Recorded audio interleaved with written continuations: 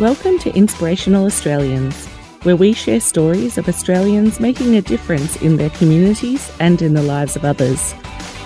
We at Inspirational Australians acknowledge the Wurundjeri and Bunurong people of the Kulin Nation as the traditional owners and custodians of the lands and waterways on which this podcast is produced. We pay our respect to elders past and present and those who are emerging, and extend our respect to all Aboriginal and Torres Strait Islander peoples. At Inspirational Australians, we are inspired by the world's oldest living culture and pay homage to their rich storytelling history when we share stories on our podcast.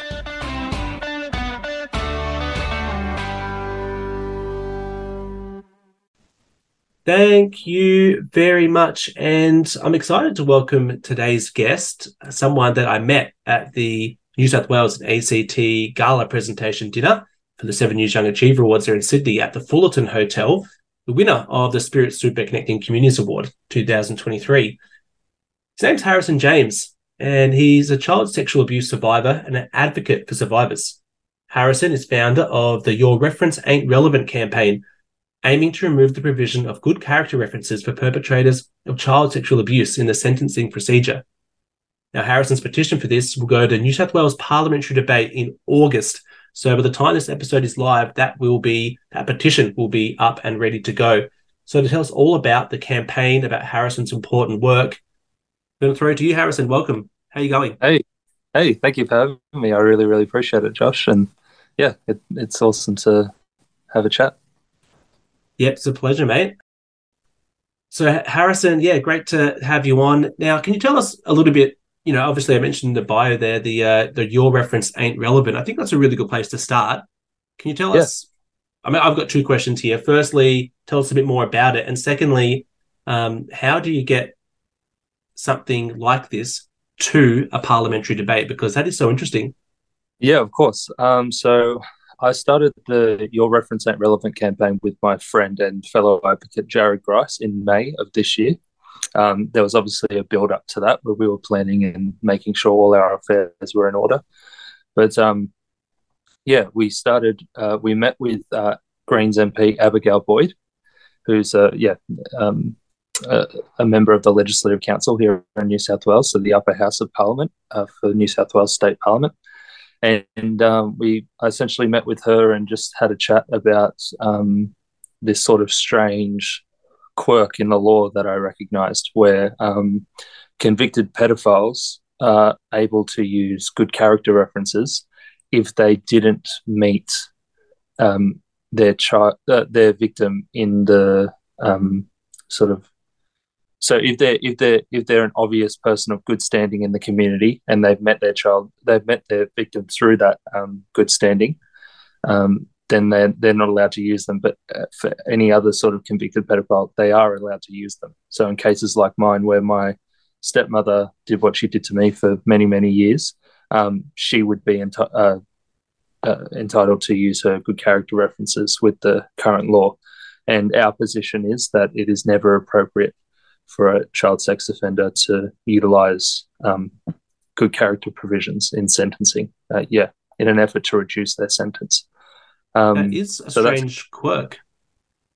Yeah, definitely. The terms good character and pedophile, by definition, they cancel each other out. They don't really work. So that's our whole argument. And I sat down with a few different lawyers to sort of come up with the legislation and what we needed to ask for in the petition. And then, we just ran that petition through with Abigail, and it's been open for signatures since May. And, since then we've just been working with different journalists and trying to get the word out so we can, see some action on it. Awesome. So I think that's one thing I misunderstood. So the petition is live now. That's right. Yeah. So it closes on August 3rd. So people can, if you're a New South Wales resident, people can head to the Parliament of New South Wales website on the Legislative Council page and sign there. It takes less than a minute to sign, and it's all for a good thing, and that'll be debated in August. Yeah.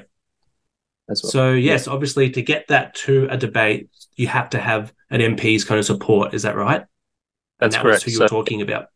Yeah, that's Abigail. So Abigail's representing our petition, and then she'll take it to parliamentary debate and pass a motion, and it'll trigger a debate in late August. We think it's going to go ahead then. So petition closes August 3rd, and then late August it will go ahead to debate. Yeah. So you raise a good point there about, the word good character or the term good character and pedophile, and how obviously that clearly clashes. It's obviously such a good point. And any parent out there, that's narrowing it. Anyone out there really listening to this can obviously have their own thoughts on that. And, people, it's such a strong topic. For me, it raises alarm bells that someone could get a good character reference, and then that, and I'm just imagining the scenario in my head that they can then, volunteer in a group that may have access to young people and things like that. Is that kind of what good character references are for? What are they for? So that's so anyone who commits any sort of crime is able to use a good character reference to prove their sort of good standing in the community. So if I got a speeding ticket or something, I could use a good character reference. I'm not a lawyer, so I don't know the ins and outs and specifics of everything, but that's what it's utilized for. And but our sort of position, as I was explaining before, is that the actual good character is part of the crime when it comes to child sexual abuse. Perpetrators weaponize their good character to get in contact with their victims. That's why there's this whole sort of good bloke mentality. People think, oh, he wouldn't harm a fly or whatever, and he's safe to leave my child with. And so that's that. It's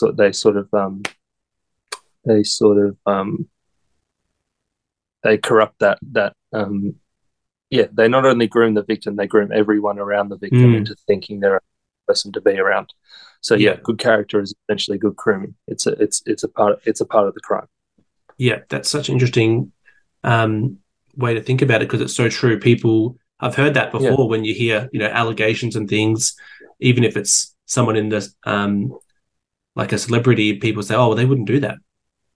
But obviously that's such a tough one. They've created this persona around themselves. And so, exactly. Obviously it's a very personal topic for you, Harrison.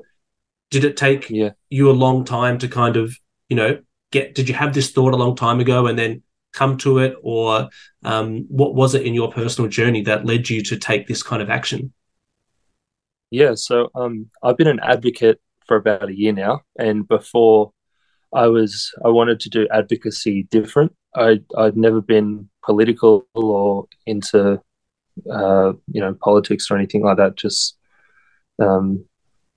it's wasted on the youth, I guess. But and then when I was doing my advocacy, I was doing things like events, and I started alongside a charity called What Were You Wearing. We worked together to create Australia's first ever sexual assault awareness music festival. And I did things like I ran a clothing brand, and I ran a brand that had these condoms and they had consensual warnings on the front of them and stuff like that. So I wanted to get people comfortable with an uncomfortable topic to talk about. I wanted them to have a sort of avenue to go through so it could spark these conversations. And then with my advocacy, it just got to a point where I think I wanted to be taken more seriously amongst my peers in the space.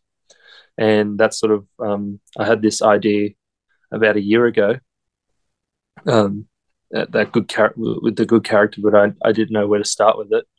And then me and my friend Jared, we just went out for a couple of beers one day, and we were saying, oh, that's such a good thing to sort of work on, and we should pursue it. And then I said, yeah, we should. Like, I just needed that sort of driving force to give me the kick to start it off.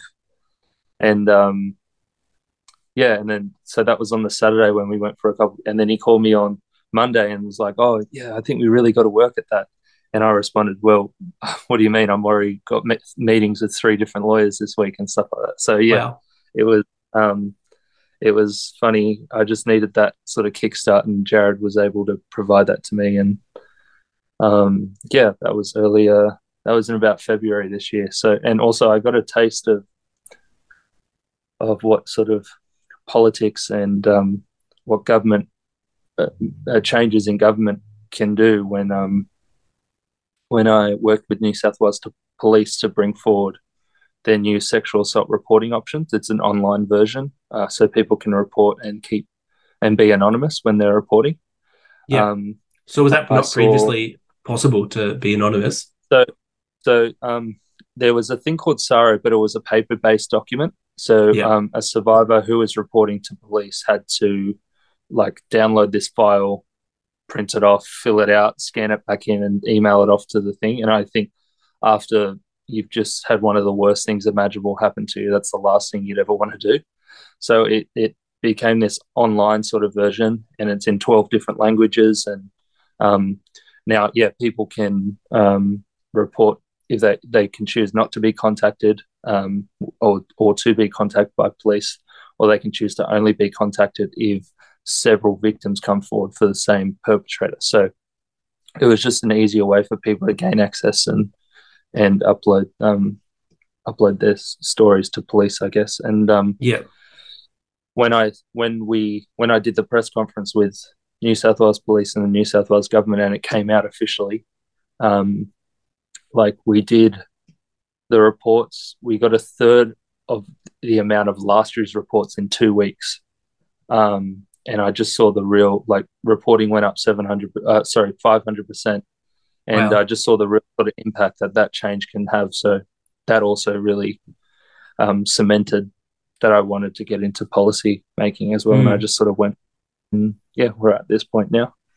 Yeah, that's unbelievable, those stats that, you make something easier for someone, and of course you're going to see good results. So that's horrible to think. The flip side of that is that people obviously weren't reporting enough because these. That's right. And I think, so unfortunate.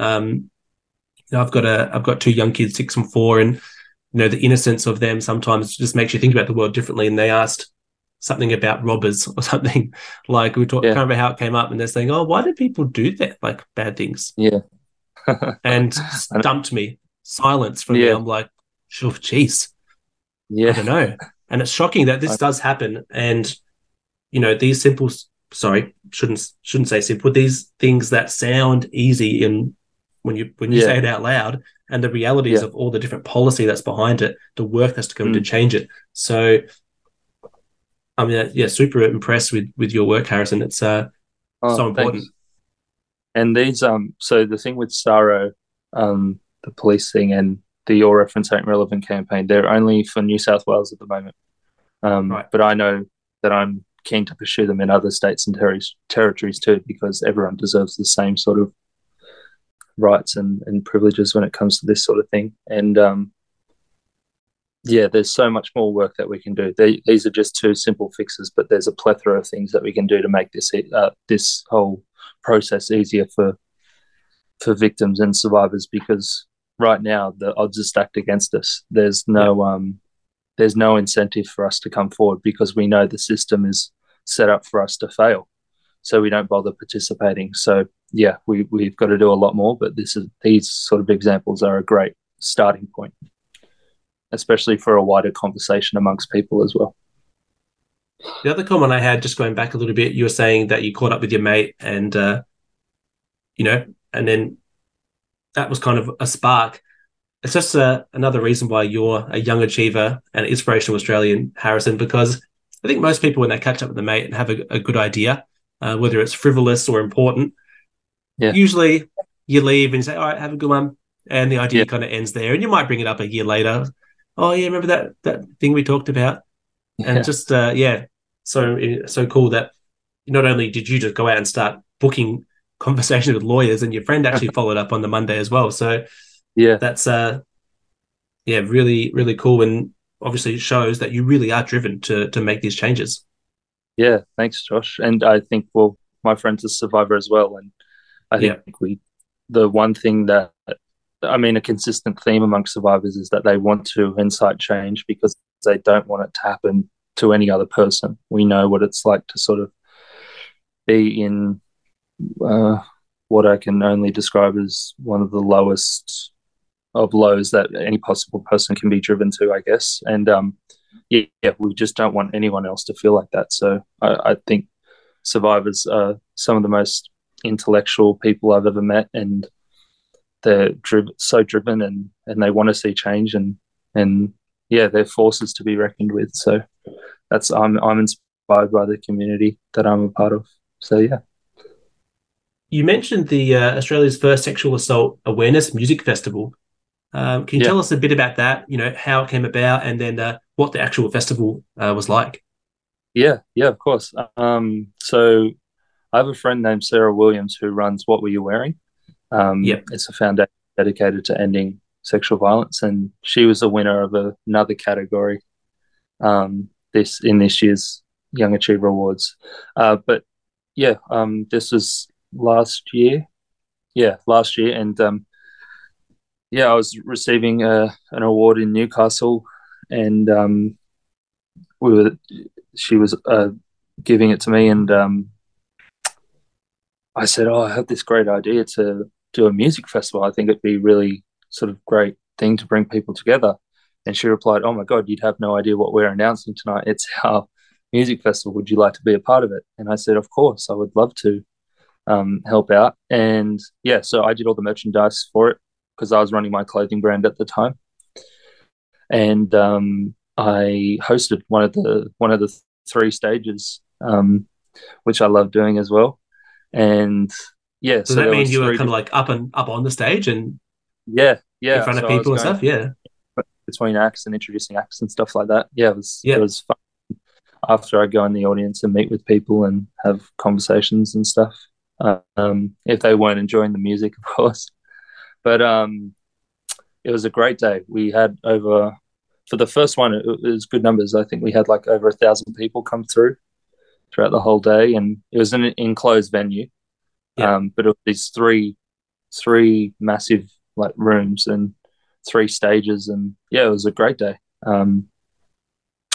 And it just, I think, it was created. It was created to combat sort of drink spiking and unsafe practices in venues, and yeah. So I think we wanted to show an alternative that people can make this work, and the big organisations can actually implement legitimate practices. If we can do it, they can definitely do it. So we wanted to show them that this can be done, and yeah, that's all Sarah's work and What Were You Wearing, the What Were You Wearing team's work, and I was just a part of it, and I'm grateful to have been a part of it. Yeah, for sure. So Sarah, as you said, she won What You Were Wearing. What Were You Wearing won the Freemasons of New South Wales and ACT Community Service Award. And that was would have been amazing to have you both being there, as winners and up on the same stage at one point together at the end of the night. Probably a bit of a surreal moment, I'm guessing. Yeah, it was a great feeling, and yeah, we were talking about it after, and yeah, it was a very surreal moment for sure to see that we've gone through very similar journeys, and to sort of be on that stage together was a great feeling. Yeah. I think it also tells a little bit about what people are now starting to value. And you said it yourself earlier, making these, not so comfortable conversations more common and making it more comfortable for people that now, as part of awards programs, that aren't focused on this area. They're focused on all different fields. And now we're actually trying to celebrate and put in the spotlight these kinds of conversations that maybe aren't so comfortable for people, and showcasing different types of things that spark these conversations. And it's great to have you, and obviously Sarah as well, and amongst others, leading that charge. Thank you. So that sounds like such a cool festival. And do you know, are there plans to do it again? I think there's another one coming soon, but I think I'm not too in on it yet. I think they've asked me to come back and do it again, and I'd be more than happy to. But I've been so busy with the campaign I'm running at the moment. I don't want to spread myself too thin. If I'm going to do something, I want to make sure I'm going to be there to give it my all. This episode is brought to you by Spirit Super, the super fund for hard-working Australians. Let's be honest, most of us don't pay enough attention to our super. It's either too hard, too confusing, or we simply don't know what super is. But that's okay. Spirit Super makes learning about and looking after your super super easy. With a focus on strong returns, an award-winning service, and super experts offering practical and helpful advice, Spirit Super is here for you and your super. For more info, go to spiritsuper.com.au. Consider the PDS and TMD at spiritsuper.com.au/PDS before making a decision. Issuer is Motor Trade Association of Australia Superannuation Fund Pty Ltd. Advice is provided by Quadrant First Pty Ltd. Past performance isn't a reliable indicator of future performance. So with that, advocacy work and policy, and then, you've also got to make an income and those kind of things. How are you juggling all of these things, and where do you find the time for it? Yeah, so I work part-time at a bar, which I love doing, and then I dedicate all my other time to sort of the advocacy and the policy making, and it's you have to find time to meet with friends and with family as well, and you always have to make time for that. You need to set time aside for yourself as well, which is really important. Sometimes you just need to recharge.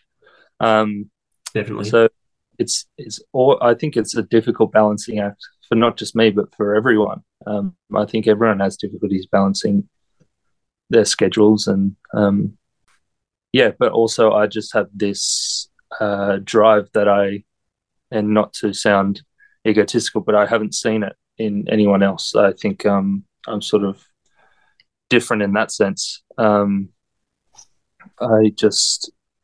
wake up each morning. It's the first thing I think about, and I go to bed thinking of what I've got to do for the next day for it. So, it's sort of taking up a lot of my time at the moment, but it's only been since May, and that we've gone full force with it, and it'll wrap up soon when we win. And I just had to, I'm just so motivated in getting it done, and but I do still take time out for myself here and there. Harrison, how much of it is kind of a solo effort of, you said that you're driven, and I think that's not egotistical at all. I think it's fantastic to embrace our strengths and our skills and, their assets, and we have to believe in ourselves if we want to achieve great results. Yeah. So that is, I really want to applaud that as well. But how much of it is solo versus, bringing other people in? And I only mentioned that about, how you said you were driven, because I guess it's a two-pronged question. I'm making this a long question. If you are teaming up with people, do you find it difficult to work with others who may not share that drive that you have? Sure. It's like spinning plates. I think you have to, when I went to, and also it's very much a team effort. This work is the makeup of lots and lots of people. It's not just me. But I think I just calibrate the teams and put them in place so we can all go towards a united sort of endpoint, which I think is what a leader does, and I think that's a really important attribute to have. Like when it comes to sort of spinning these plates, there's the survivors that want to share their stories for the campaign. There's the journalists, there's the politicians, there's the lawyers. So there's all different groups that I have to interact with to try put it into this one big pot so we can make this win happen. It's a sort of difficult thing to sort of get your head around, but I think if you have a great support system, which I do with lots of my friends that are part of the Survivor community as well, and they put me in contact with certain individuals and stuff like that, which I'm very, very grateful for. Yeah, that helps a million times over. But I also think that people are often scared to ask the question, like, do you know this person, or they're scared to send that email to that person that they know can get them to that next point. So my advice to cope with that would just be that self-belief, that self-determination, and that sort of manifesting of, I know that I'll get this done, and yeah, just driving through. That's sort of my advice with that, I guess. What's awesome, you read my mind. I was going to ask you if you had any tips for people, wanting to get into advocacy and policy making and this kind of work that you're doing, and you kind of beat me to the punch there. So, Yeah. in terms of journalists, you mentioned them. That can be quite difficult sometimes. People need to get their story or their campaign out there. Have you found any, useful ways or kind of have you got any other tips, I guess, for people wanting to engage in that way?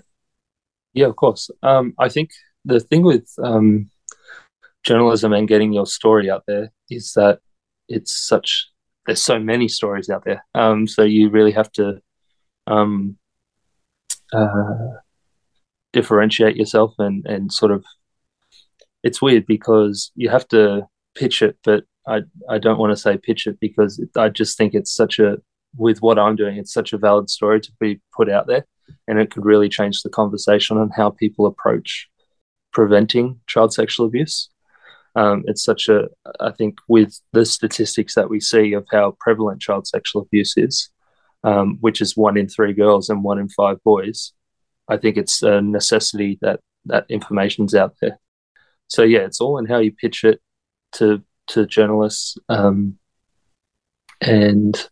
the difficult thing with journalism as well is that, and this isn't, I'm not knocking it, but it specifically for survivors, you have to be careful that it's not just being sensationalized for sort of their own needs and stuff like that. You really need to be upfront and clear with your intentions and what your boundaries are with it and stuff like that. It's really, really important. And that's a whole nother conversation. But in terms of tips, I would say that's some of the best advice I've received so far, is really being stern and clear with your boundaries and how you want to approach this, and also what you expect to come of it as well, so that the people that are uploading these stories or working with you on these stories can put the appropriate measures in place to sort of try their best to meet those expectations. So it's about it's all about relationships and strengthening relationships and keeping them alive, and it's what it's all about. So that would be my sort of advice. Think of it as like you're trying to build a business almost. And don't be afraid to send that email or ring that phone number or whatever, it'll all work itself out if you believe it will. Yeah, I remember someone telling me once they were having on a similar vein. They're like, just feeling a bit anxious to make that call or whatever. Yeah. And I said, well, the worst that can happen is they don't pick up. But they actually had a good point. They said, no, I'm actually more worried if they do pick up. And they didn't want to have that conversation or face any tough questions or anything like that. And I had to laugh because it's funny. Everyone is so different. They think of it in different ways. But you're right. You just got to give it a go, don't you? I suppose. Well, I think a wasted opportunity causes more pain for us than the rejection. So it's really important just to give it a crack, because you'll be kicking yourself later. Yep, so true. Now, you mentioned before as well of the great support you've had, and that it's definitely a team effort. And going back to the awards night just quickly, I could definitely see that was the case, because not only were you super supported at the awards night event when you won the Spirit Super Connecting Communities Award, but then afterwards as well on socials, so many people were really backing you and supporting your efforts, which was great to see. I guess going back to that moment when you were announced as the winner, what was it that was going through your head when that happened, when they announced Harris and James? There was lots of different emotions. There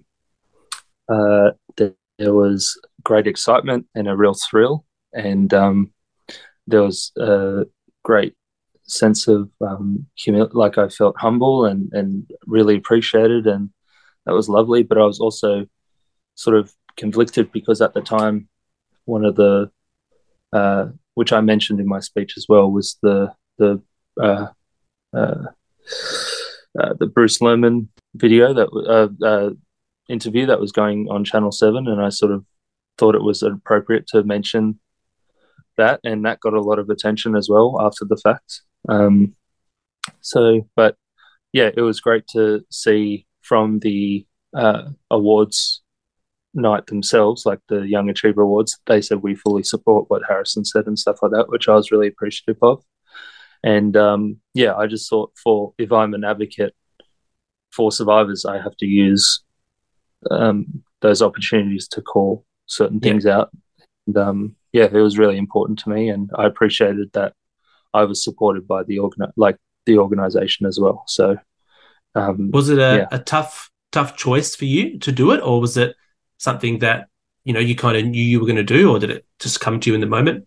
no, it sort of just came. I knew I was gonna. I thought about doing it, and I just told I knew it was the right thing to do. Yeah, Um, and I thought if I didn't do it, I would be there for my own interests and not the interests of my community, who I advocate for. yeah, And yeah, the best interest to me is making sure that survivors are given a voice and they're shown examples that, you know, in the face of very real fear, if you speak up, it's a good thing to do. It's not a bad thing to speak up and to yeah, that was my thinking at the time. I thought it would inspire the people that feel like they're voiceless. I felt like it would give them a voice. So yeah, yeah. I think because you did it with such integrity as well, that it was even more powerful, in my opinion. yeah. I didn't go up there to offend anyone. I didn't go up there to really rip in or anything like that. It was just a point that I felt needed to be made, and I wanted to remain respectful. And I think I did. And yeah, I didn't go up there with the intent to cause any drama or anything like that. I went up there with the best interests of the people that I represent on a daily basis. Yeah, I think it was good. I think it was very strong. And you got your point Thank across you. more effective because, in my opinion, um, the Young Achiever Awards are a platform for young people, and therefore Yeah, the platform is given, and what the young person does with the platform is up to them. yeah, Now, one thing people do see occasionally is that people use the platform to make a big statement, which again I actually encourage. But my personal, I'm trying to think, that's not my like preference, but what I love to see is that people use it effectively to get their yeah, message across and to bring people on the journey with them. And so that's what you did, because I have seen in the past where people try and use the opportunity, and unfortunately, it has almost an adverse effect where it doesn't bring people on the journey. It yeah, does spark a conversation, so that really effectively does that, but it kind of doesn't bring them on the journey with them, and then keep that following and that support going into the future. So yeah.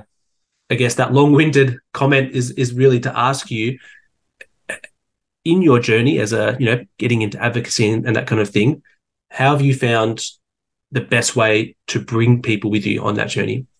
Yeah, I think if you go into it wanting to be divisive, you'll get those sort of results. I never want to be divisive. I want to bring people together. I want people that haven't experienced something, a crime as heinous as what I've experienced, to sort of not feel it, but I want them to get an understanding of what's out there and what's going on. And the only way you get people on board with your sort of mission is by having appropriate and civilized conversations with them. I think pointing the finger at anyone is never the answer, and that's what I strive to do. I only ever want to bring people together. And if there's a very grave injustice where it's very stark and there's a real power dynamic, that's a bit of a different thing. But yeah, that's always my intention. It's never to be divisive or create controversy. I don't want to be that at all. But I will use a platform like I was given, and a platform that I'm very grateful that I was given, and very grateful that I was supported in my decision to utilize that platform to give people an insight on what the point that I was making and how that would have made people like me feel, I guess. Yeah. So yeah, really, really important to do it with the right intention. Surely it'd be easier to just be bitter though, and angry, because you Yeah, face such horrible things. You know, how do you grapple with that, with those emotions that, and do they spill over into your everyday life? Look, I think if you see things that make you inherently angry, it's better to sort of not be so reactive to things. I think it's great to sort of sit things through and think them through and feel them, and then come up with an argument or a counter. I think there's a lot of sort of instances where there's been reactive sort of statements and people want to retract them later and stuff like that. So it's better to sort of think them through. And your point will still be relevant in a few days' time when you've thought of it instead of like an hour after the thing. I think we live in such an instant, everything's at our fingertips and we get everything when we need it. It's movies are on demand. We have Uber Eats, food can be delivered, everything's so instant.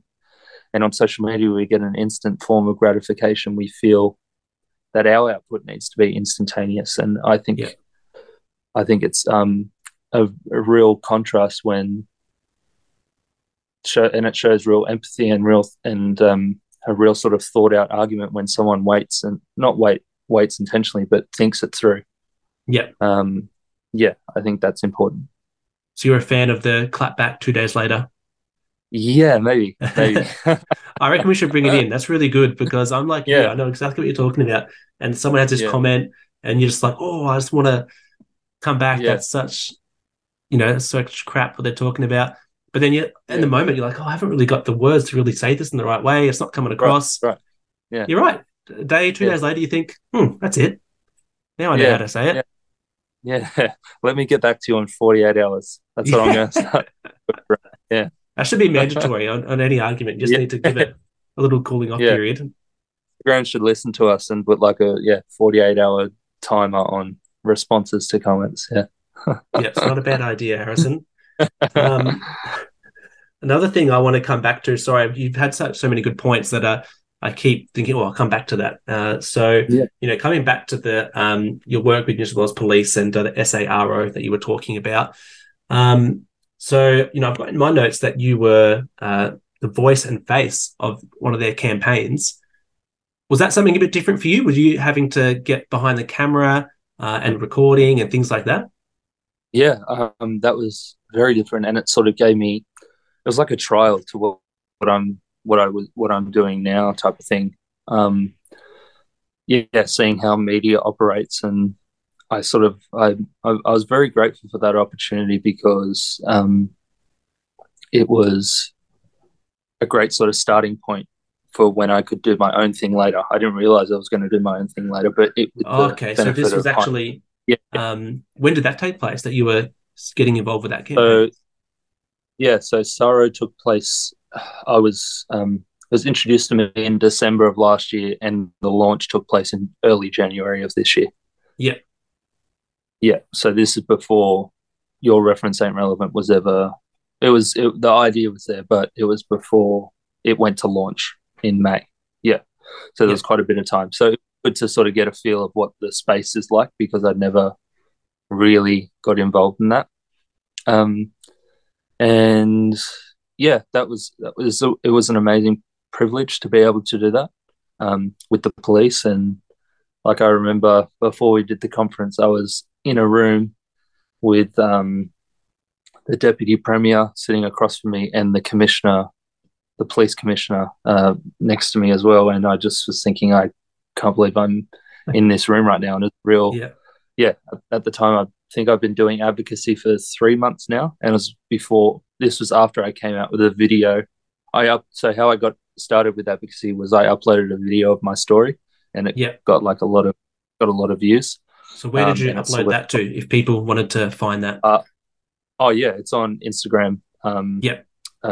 Username is it's Harry James. Harry's with an I. But so I uploaded that video and it got a lot of sort of views, and then it solidified a following for me. And that's how I built off those opportunities. But anyway, back to sorry. I was sitting there and I was like, oh, this is crazy that I built up to this point. And it was a great privilege, but the real privilege was seeing the numbers after the fact and the lives it actually impacted. That was like,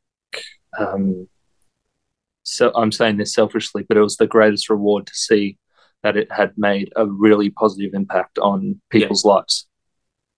because I know what it's like to be voiceless, and that could have given someone, you know, a real voice and made them feel seen and heard and respected. And I think that's all survivors want. So to be a part of that was a real privilege. Yeah.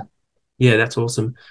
Let me know if you prefer not to talk about this, but with your personal situation, and obviously you're helping people now to do the reporting and to get these results that for fairness and for justice for what's right. In your situation, did you have to go through that? Were you able to get justice for what happened to you? No. So my stepmother did sexually abuse me from the ages of 13 to 16, and it happened every day before and after school. And when I was 15, she actually fell pregnant to my daughter, who I had to pretend was my sister for many years later to avoid being physically hurt by another certain family member. But then when I was 19, they fled the country. My stepmother took my daughter / sister with her to her home country of the Philippines. So my case, and then that's when I had to come forward with my story and what happened for the first time to my family members. So because they fled the country, I can't get justice in the traditional sense. But it keeps me. So I've changed my name legally so I can talk publicly about this and stuff like that, and I put all those protective measures in place. But my justice doesn't come from seeing my perpetrator on a stand. It comes from helping other people, and that's why I'm so driven into helping others, so they don't have to feel a tenth of what I sort of feel, I guess. Even though, yeah. So that's what keeps me driven and keeps me going. So, I hope one day I can get justice, but for now, this is phenomenal, and I'm so grateful that I'm able to help other people. Like, it really does. It's almost selfish because it really does bring me happiness. Like, it does. Yeah. Yeah. Well, compared to what you've been through, the hard work you're putting in, it might seem easy at times for you. I don't want to put words in your mouth, but I can see why obviously you're so driven because of what you've been through, the journey you've had to endure. Yeah, for sure. So, going through that, losing my daughter as well, and then going through a plethora of different things after the fact of grieving, and I don't want anyone to feel anything like that. So hopefully, I hope I can help in any way, and I think it is. So, yeah. Were you able to find support from your family as well? Well, see, that's the thing with child sexual abuse that occurs in a family. It's different to something like, say, for instance, a case of institutional child sexual abuse where so a religious leader preys on a child because that child's family has a very clear enemy. When it happens within a family, it divides the family. So some people go, well, I can't believe that, but some people do, and creates this weird dynamic within the family. So it's just another layer of trauma, I guess, because some family members didn't support and still don't support what I do. They don't believe what I say, but other family members make up for that tenfold, who I'm really, really grateful for. So it's a difficult one to navigate, but I'm just grateful for the ones that do support me. Yeah. Is, people believing your story, is that one of the hardest things for survivors to grapple with and to battle through? Well, I think we often say that it's so important for survivors to be believed, which is so true because we're faced with such an uphill battle, and to not be believed is like it's one of the it's the biggest punch in the guts of the whole sort of process of it, especially when it's family members and stuff like that. So it's imperative that survivors are believed, And I spoke with recently, like about a month ago, I was invited by New South Wales Police to go to a conference to speak about my story and what police can do better in terms of report when it comes to reporting. And I was telling them it's so important that everyone in this room realizes the responsibility and the weight that comes with the fact that we will definitely be, or most likely be, the first point of contact for survivors. And to say, I believe you and what you're saying in this moment, what you're telling me, I believe you. It's so, if we don't do that, it could completely change the trajectory of where a survivor ends up. So it's so important. It's so important. Yeah. Yeah. And I think for anyone, who's listening and having questions around whether it's a personal experience that they've had with someone else or stories that don't seem believable, just have to think about the situation that survivors are put through, what they, as you said, the hurdles they have to jump to get their story heard. It's not a nice thing. It's not something they want to go through. So I just always can't believe when people say, oh, they want attention. Yeah. False allegations are very rare. According to statistics, they're very, very rare. And often when a false allegation does come up, it's because it's a cry for help for something else. And it's very, very minimal. I don't think any sane person would make something like this up to go through the process of court, and it's such a draining and taxing process. I couldn't imagine anyone making it up to have to go through all that. It's horrible experience. The current system is horrible. So that's why it's so important to believe survivors. Yeah. Well, thanks for sharing, your story here as well, because as I've said a few times, it is important, and it's difficult, but it's something that we need to talk about. And hopefully by more people talking about it, more people advocating like yourself, it's going to make it easier for people to talk about it, to help support and get behind things like Your Reference Ain't Relevant campaign, which is obviously exciting to hear that it's coming to the next step in August. And just on that point as well, I think the conversations around child sexual abuse can be uncomfortable, but that discomfort is necessary for progress. And we have to create a society that refuses to turn a blind eye and works to support all survivors. So it's really important that we get comfortable with the uncomfortable. Yeah. Now, I've got 2 questions for you before we wrap up, if that's okay, if you've got a little bit more time. Oh, yeah, of course.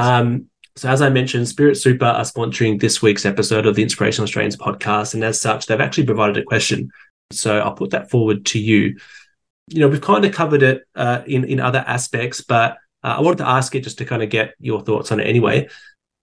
If you can kind of boil it down to one thing, or maybe it's more than one thing, but what is it that drives you to want to protect and help your community so actively? Yeah, we've touched on it, but I'll just reiterate it. I don't want anyone else to feel a tenth of what I've been through. It's one of the most horrible things I think any person can experience. It's innocence being stolen. You have to rebuild yourself. And it's such a traumatic thing to go through. And it's so rife as well. Like I mentioned those statistics with 1 in 3 girls and 1 in 5 boys. That's what drives me. Yeah. And inciting change. And I want to be for the 14-year-old boy going through it today what I needed when I was 14. Do you know what I mean? Yeah. So that's what drives me. And Yeah, well, you're doing it so publicly, as you mentioned, Instagram, it's Harry James, Harry with a Y. And, hopefully it's sad that there are, as you said, of course, there's 14-year-old boys out there going through it, which is sad in itself, but hopefully they can see something come across, they're all on social media, that gives them hope, gives them motivation, gives them strength. And I think that's what you're doing. The last question I had for you, Harrison, is that you're on the Inspirational Australians podcast because you most certainly are an incredibly inspirational person. But what is it that inspires you, whether that's on a day-to-day basis or whether that's, on long-term kind of thing? what is it, that inspires you, Harrison? Oh, there's a few examples actually. There's the other survivors that I work with on a almost daily basis. People like Anna Coots, Shona, Amanda, Morgan, Sarah Williams, Sam Watson. They're all people, Grace Tame.